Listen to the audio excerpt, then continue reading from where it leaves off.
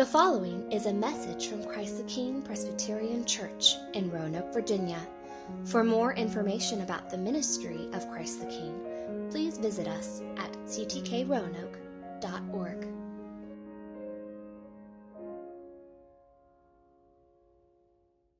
Well, if you're new to Christ the King, you may not know this, but our senior pastor is Penny, and he's away this morning. So it is my privilege to get to bring our series on the Psalms that we do every summer to a close this morning. Next week we'll begin a study of the book of Joshua, but today we're going to be looking at Psalm 44. So go ahead and turn to Psalm 44.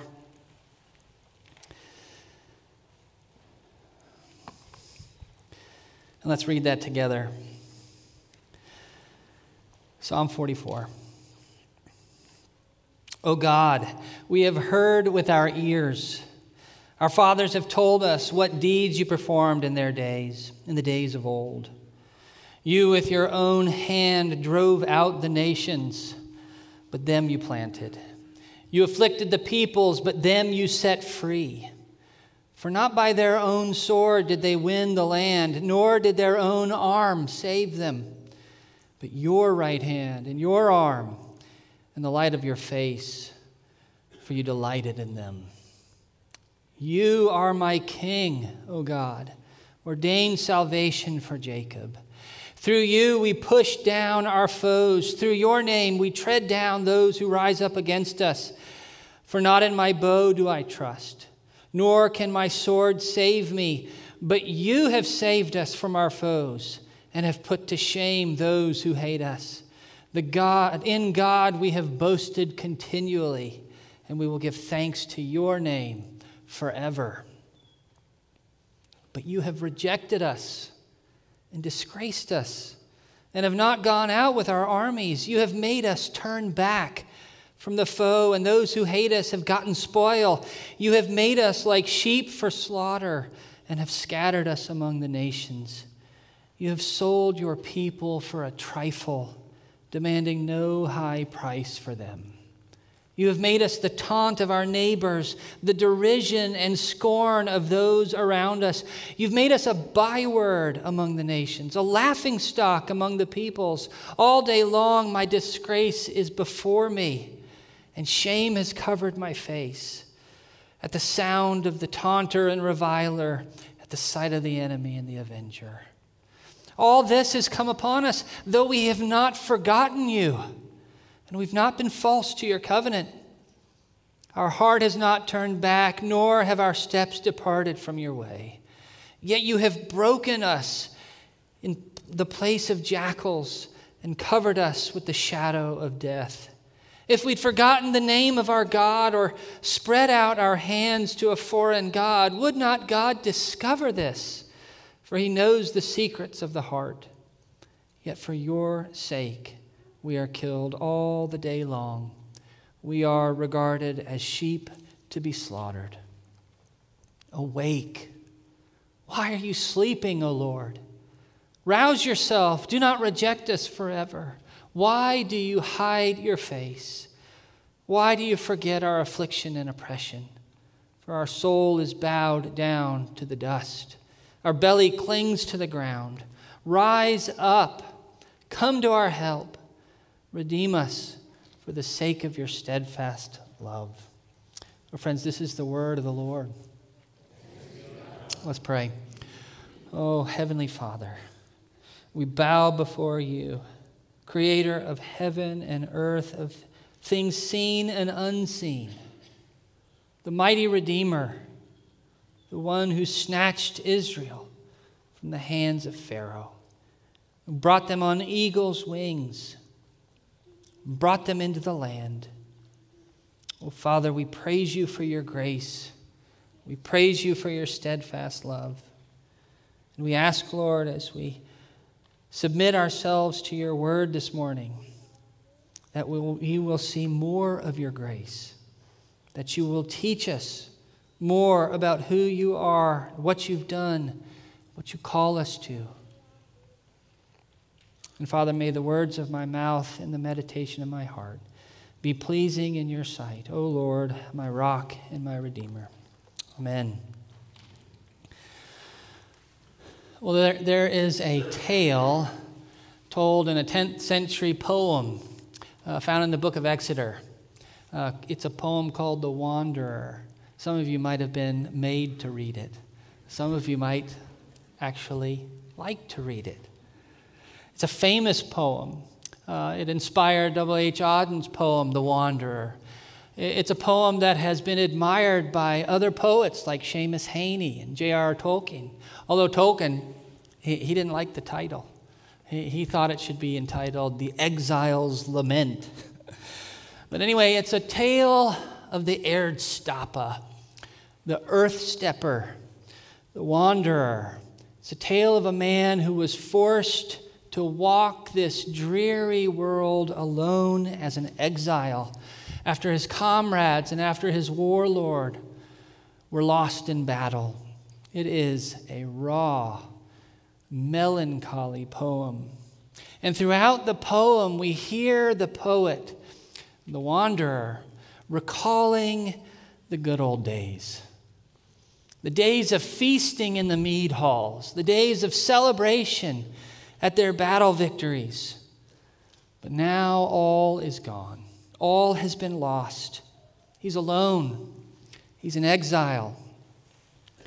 And as we hear him pondering the loss of the good old days, in the middle of the poem, we hear him say these words. He says, "Where has the horse gone? Where are my kindred? Where is the giver of treasure? Where are the benches to bear us? Joys of the hall to bring us together? No more the bright goblet, all gone. The mailed warrior lost for good. The pride of princes, it's all shot through in misery in earthly realms. Here your wealth was fleeting. Your friends were fleeting. Anyone at all was fleeting.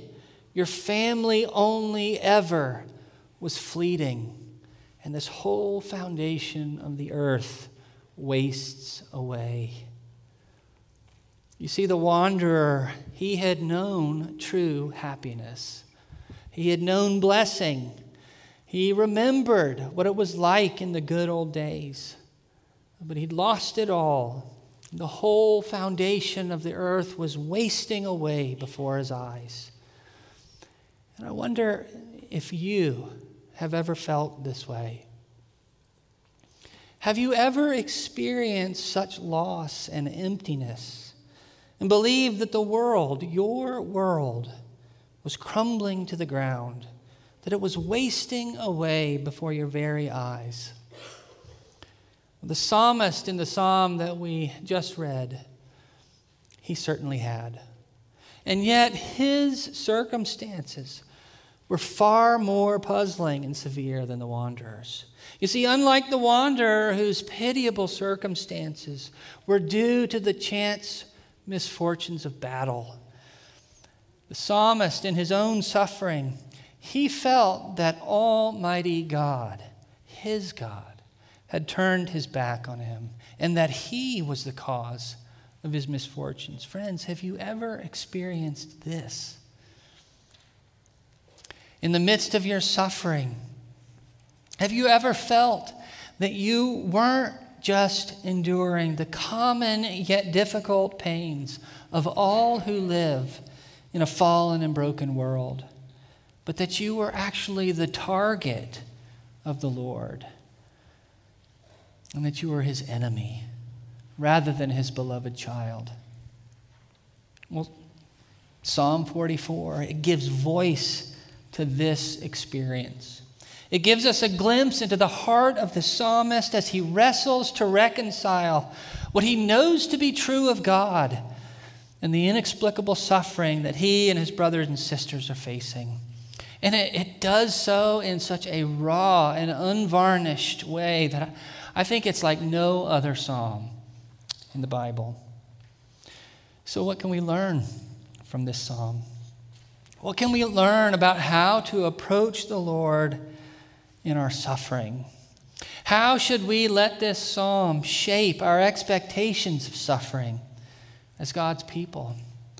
And what does it have to say to us about the Lord's love when we face trials? Well, the psalmist begins in verses 1 through 8 by thinking of the good old days, about the past glory.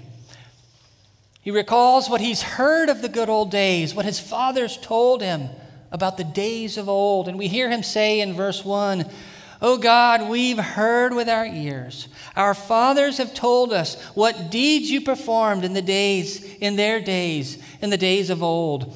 And the word deeds there is actually singular. And it's significant because what he actually has in view is the conquest. And he's going to make that clear in verses 2 through 3. Look at what he says. He says, "You drove out the nations. You planted them," our ancestors. "You afflicted the peoples. You set them free." Did you notice how he uses the word "you" over and over? You see, throughout this psalm, the psalmist's focus is going to be on the work of the Lord, both positive and negative, as we'll see. And he emphasizes this by repeating that word "you" over and over. 20 times I counted in 26 verses. And in this first section, verses 1 through 8, his focus is entirely positive. And so he goes on in verse 3, he says, "It wasn't by their own sword or their own arm. It was by your right hand, your arm won the land for them and saved them." And here again, we can imagine the psalmist's mind filled with the miraculous events of the conquest that he'd been told, of the flooded Jordan dried up for crossing, of the mighty walls of Jericho coming tumbling down at the sound of trumpets, of hailstones falling from heaven and smiting the Amorites, of the sun standing still. The list goes on and on. Indeed, the land was miraculously conquered. As he says at the end of verse 3, he says, "Because the light of your face was shining upon them, because you delighted in them." And you know, that last bit of verse 3, "for you delighted them," it's striking to me. It reminds me of what Moses said in Deuteronomy 10. He said, "Yet the Lord set his heart in love on your fathers and chose their offspring after them, you above all peoples, as you are this day." You see, what the psalmist understood and what he's giving testimony to here in these first 3 verses is that the conquest was entirely an act of the Lord's grace.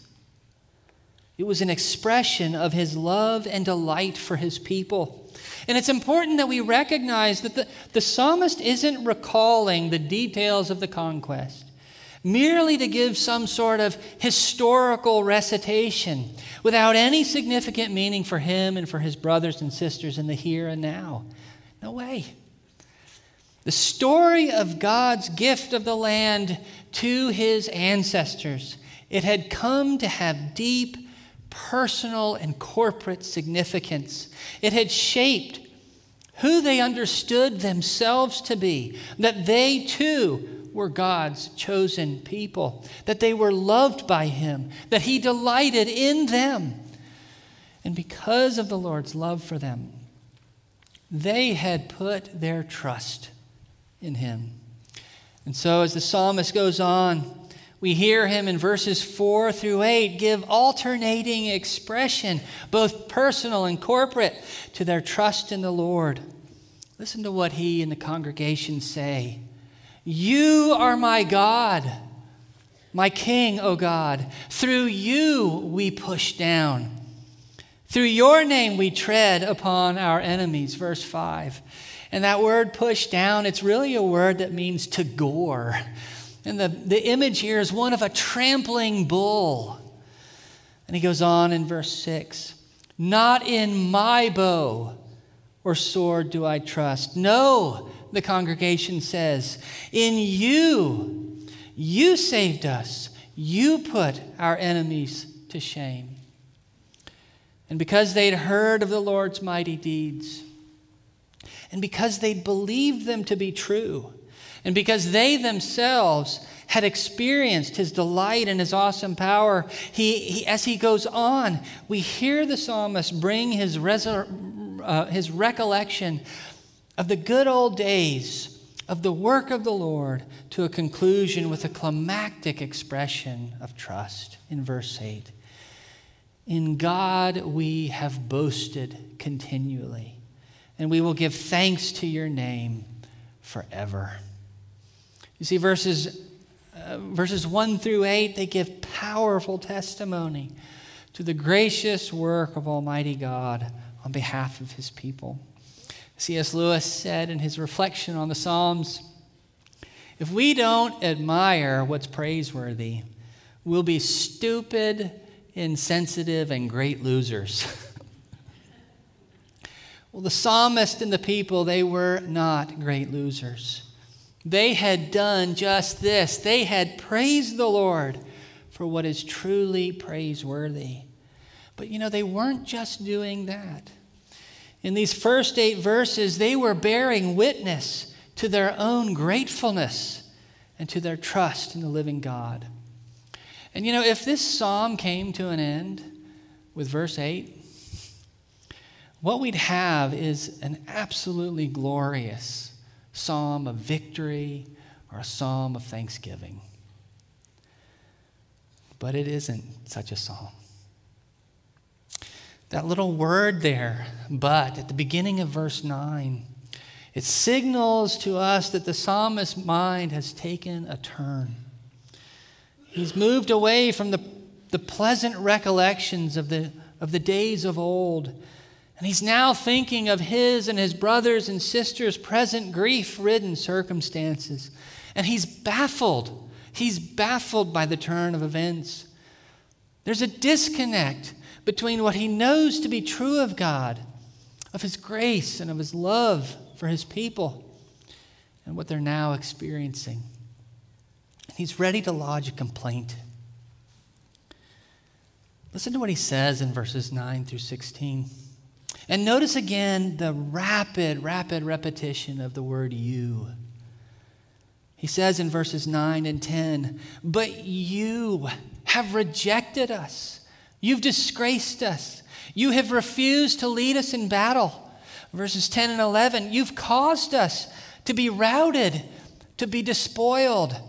You've made us to be sheep for slaughter. And really the image here is of the battlefield. In the psalmist's estimation, the Lord has caused his people to be massacred by the enemy and left them left them on the field as food for carrion. And as he goes on in verse 12, we can imagine the psalmist asking, for what? Why did you do this, Lord? What did you gain from doing this? And so he says, you sold us for no profit. It's as if you put us up to auction and gave us away. And he goes on in verses 13 and 14, his complaint is unrelenting. Lord, you've basically run us and our reputation through the mud. Now we've become the taunt of our neighbors. We're a byword. We're a shorthand for being a fool. We are the laughing stock of those around us. And all of this is because of you. And the psalmist isn't indifferent. The tragedy and the suffering, they're deeply personal to him. Notice what he says in verses 15 and 16. It's because of you and what you've done, Lord, that I'm covered in shame day in and day out. I'm taunted. I'm reviled. There's no escape for me. In these verses, the psalmist's complaint against God is unvarnished, and it is unrelenting. And I imagine it's uncomfortable for us to hear. And I think because of that discomfort, I think we might feel the urge to somehow blunt the force of what he's saying. But it won't work. It won't do, for example, for us to try to minimize the present circumstances of the psalmist. To say that they're really no big deal, that his complaint is overblown. Circumstances really aren't that different than what you just sung about in the first 8 verses. The psalmist would say, no. We've been routed. We've been slaughtered. We've been humiliated. Our shame is unremitting. Don't tell me it's not that bad. The glorious days of old, the days our fathers told us about, they're gone. The whole foundation of the world is wasting away. And it also won't do for us to say, well, maybe what's happened really isn't God's fault. Maybe he'd come up against too powerful a foe, and that he'd finally met his match. Again, the psalmist would say, no, I know the sovereign, almighty God in whom I trust. Weren't you listening? I just sung of the miraculous deeds and the power of God. He's not met his match. I appreciate what Gerald Wilson says on this. He says, of one thing the psalmist and his people are sure, and it is something many Christians today find hard to grasp. When Israel snatched defeat from the jaws of victory, it was not that God had mismanaged the affair, nor that he had permitted the disaster, but he had actually made this terrible thing happen. Friends, as we let the full force of the psalmist's complaint wash over us, we can almost hear him in this section saying, pleading with the Lord, why? Why, Lord? We've heard the stories. We've celebrated your victories. We've turned to you with thankful hearts. We've put our trust in you as one who delights in us. But you've rejected us. Why, Lord? Why? And as the psalmist goes on in verses 17 through 22, we can almost see him bracing for the Lord's objection to his complaint, as if the Lord were about to say to him, you think it's because of me, son of Korah? You think I'm unjust? I'm not unjust. What's happened is my righteous punishment for your sin. And of course, this objection would be consistent with the common belief of the day that the righteous, that the faithful don't suffer. Sinners suffer, yes, but not the righteous. We see this reflected in Job's friends' protests against his claims of innocence, remember? And this widespread belief that the righteous don't suffer bled into the New Testament era. And we see it reflected in the question posed about the man born blind in John 9. Who sinned? They asked. Him or his parents? But to this objection, the psalmist, like Job, he gives an emphatic no. Listen to what the psalmist says in verses 17 and 18. He says, all this happened, but we've not forgotten you. We've not been false to your covenant. Our hearts haven't turned back. Our feet haven't wandered off your path. And friends, it's important for us to recognize that he's not claiming complete sinlessness here. We need to remember that God's covenant with his people, it made provision for sin and restitution. Just think of the whole burnt offering or the Day of Atonement. And no doubt the psalmist and his brothers and sisters had been taking advantage of these provisions as faithful yet sinful members of the covenant community.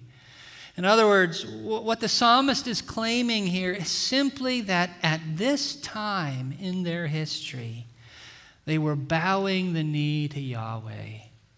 They were trusting in him and sincerely seeking to walk faithfully before him. Because of that, he's puzzled. And he's asking, what had such faithfulness gotten them? Where had God led them? He'd led them to a place of jackals, back to the desolate wilderness, to the shadow of death, as he says in verse 19. And as the psalmist continues, we can see him anticipating another objection, that their claims to faithfulness, they're really nothing more than deception, that they're somehow a desperate attempt to try to hoodwink God.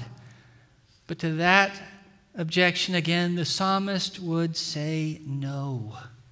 Listen to what he says in verses 20 and 21. He says, if we'd forgotten your name, that is, if we'd walked away from you, or if we'd spread out our hands to a foreign god, that is, if they'd begun worshiping idols or turned to them in prayer in their time of distress, like their brothers and sisters would later do full scale during the time of the Assyrian and Babylonian exiles.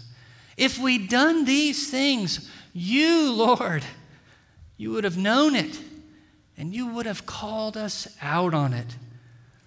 Just like we know you did when Achan stole the devoted things, and he lied about it, and you laid his sin bare before the people. No, Lord, we've not deceived you. We're not trying to pull the wool over your eyes. After all, we know that you are the one who knows the secrets of the human heart. Verse 21. Who in their right mind would rely on falsehood before you? No, Lord, the psalmist says in verse 22. It's not because of our faithlessness that we're in this state. It's simply for your sake. And really what he means by saying for your sake here, as several translations capture, what he really means is it's because of you, Lord. It's on account of you, Lord, that we're killed all day long, that we're regarded as nothing more than sheep to be slaughtered. And this conclusion really is the inevitable logic of the psalmist's belief in the sovereignty of God. John Goldingay, he captures it well. He says, the fact that God is the one who gave the people victory, verses 1 through 8, means to the psalmist that God is also the one who brings about their defeat. And you know, in light of the psalmist's unrelenting and unvarnished complaint to God, and his unequivocal protest against sinfulness and faithlessness as being the cause of the Lord's rejection, or his seeming rejection, it surprises me, and maybe it surprises you as well, that the psalmist nevertheless brings this psalm to a close by turning to the Lord for help in verses 23 through 26. And it's surprising to me for a couple of reasons. It's surprising to me in its boldness. In verse 23, we hear the psalmist call on the Lord to wake up. You might remember Elijah in his contest with the priests of Baal in 1 Kings 18, that he taunted them. He mocked their God. He said to them, cry aloud, for he's a God. Either he's musing, or he's relieving himself, or he's on a journey, or perhaps he's asleep and must be awakened. And of course, the psalmist knows, as Psalm 121:4 makes plain, that Almighty God, the Lord who keeps Israel, will neither slumber nor sleep. And yet here, in the midst of his suffering and grief, they are so severe that he calls on the Lord to wake up, as if nothing else but the Lord's sleeping could explain his miserable circumstances.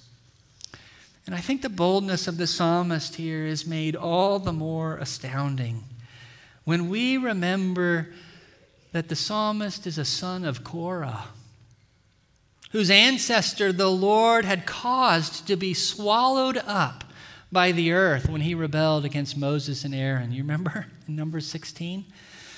And because of that story, because it surely was passed down, we might expect this son of Korah, a descendant of such an infamous rebel, to approach the Lord with a bit more trepidation. But no, he approaches him boldly, and he calls on him to wake, to rouse, to rise up. And you know what's surprising to me too is just the very fact that the psalmist turns to the Lord for help, when in his estimation, the Lord seems to have rejected his people. After all, as Peter Craigie says, at the rational level, it would seem rather futile to pray and to seek God's love when immediate experience suggested that God couldn't be relied on. Yet the prayer is rooted in a faith deeper than reason. The faith recognized a mystery in God's ways, which made prayer worthwhile, even in a time of crisis. You see, the psalmist, like Job, who in the midst of his own inestimable suffering said, "Though he slay me, yet will I hope in him." The psalmist, despite the inexplicability of his own circumstances, he was clinging in faith to the God he served. Indeed, he believed, despite all appearances, that the Lord had not ultimately rejected his people, that he was still committed to them, and that he would ultimately be faithful to redeem them. And this is why we hear him say at the end of verse 26, "Redeem us for the sake of your steadfast love." And so I think the psalmist's prayerful response here in verses 23 through 26, and really throughout the entirety of this difficult psalm, it's not just surprising, but it's instructive. And it's not instructive because it lets us in behind the curtain and explains to us why the Lord ordains suffering for the people he loves. No, he didn't do that for Job. He doesn't do that for the psalmist here. And he doesn't promise to do that for you and me. No, this psalm is instructive not because it explains the mysteries of God's providence, but because it frees us. In the midst of our suffering, when we feel the whole world is wasting away and perhaps that our Lord himself is against us, to turn to our Lord in prayer, to unburden our hearts to him with unreserved honesty and boldness, like the psalmist did. It frees us to ask him for help and to trust that his love for us is, in fact, steadfast, that it will never fail. Friends, do you, like the psalmist, however feebly, know that the Lord's love for you, despite your circumstances, is steadfast? Or are you unsure, perhaps even convinced that he's against you?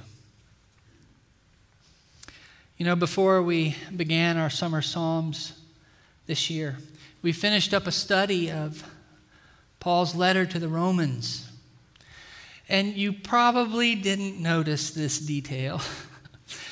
But after Paul quotes from Genesis 15:6 in Romans chapter 4, talking about Abraham's faith being credited to him as righteousness, Paul stops directly quoting from the Old Testament scriptures for several chapters.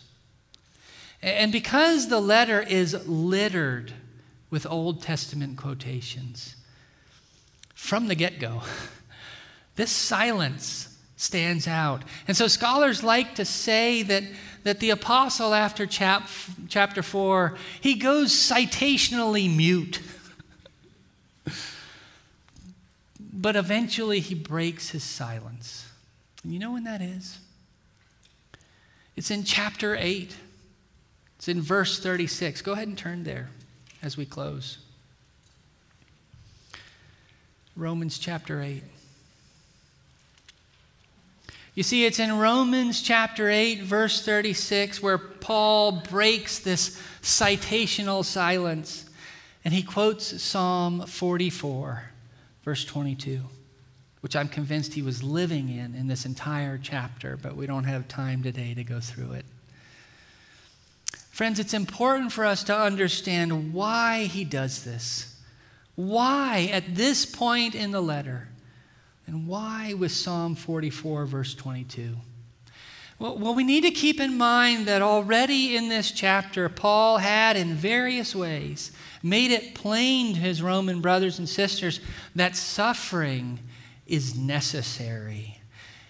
It's a necessary but unwanted aspect of the Christian life. Just look at verse 17, for example. And in all likelihood, many of Paul's listeners, even as they heard his message, they were suffering severely. Some would have been suffering from lack of food. Others, as slaves, would have been suffering abuse from their masters. And still others would have no doubt been facing social or familial ostracism, either for refusing to perform their civic duties and to participate in pagan rituals or emperor worship, or because they bowed the knee to Jesus, a false and disgraced Messiah. And Paul, perceiving that his brothers and his sisters, in the midst of their trials or simply faced with the prospect of suffering, perceiving that they might, like the psalmist, be led to question whether God really did love them, or perhaps even believe that God was against them, he poses a simple but profoundly significant question to them in verse 35. And he says, "Who shall separate us from the love of Christ? Shall tribulation or distress or persecution or famine or nakedness or danger or sword?" And we can imagine that having finished such a list, the apostle's mind was filled with his own experiences of constant suffering, of shipwrecks, of his thorn in the flesh, and of his repeated and unimaginable beatings. But at any rate, having finished this list, his mind lands on Psalm 44:22. And in solidarity with his brothers and sisters, he speaks the words of the psalmist, "As it is written, for your sake we are being killed all the day long. We are regarded as sheep to be slaughtered." You see, Paul had come to believe that for those who belong to Jesus, suffering would be the common lot. And that in our suffering, we participate in a mysterious yet profound way in the sufferings of our Lord, who himself was led like a sheep to be slaughtered. But friends, he doesn't stop there. And it's as if overcome by the very thought of Christ's inseparable love and eager to give a resounding answer to his question, "Who shall separate us from the love of Christ?" Paul goes on in verses 37 to 39 to say words not only the Romans needed to hear, but we desperately need to hear as well. He says, "No. In all these things we are more than conquerors through him who loved us. For I am sure that neither death nor life, nor angels nor rulers, nor things present nor things to come, nor powers, nor height, nor depth, nor anything else in all creation will be able to separate us from the love of God in Christ Jesus our Lord." Friends, do you see what Paul's doing here? in his compassion for his brothers and sisters, and in his commitment to the truth, he's bringing two seemingly inconsistent things together. As if he were saying to them, yes, dear brothers and sisters, to be a follower of Jesus means that you will suffer. I've experienced it myself, and it is hard to understand. But these trials that we have faced, or are facing, or that we will face, these trials do not mean that the Lord doesn't love us. They don't mean that he's against us. Listen to what I'm saying. Listen carefully. No suffering that we could ever imagine could separate us from his love.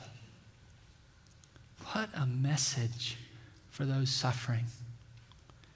What comfort for weary and doubting souls. Friends, in the midst of your suffering, do you know, like Paul, the extent of the Lord's love for you?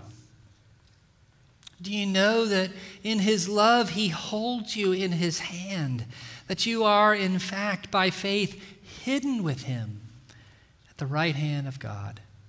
Do you know in the midst of your suffering that you aren't his enemy, but even now you are a conqueror over whatever comes your way?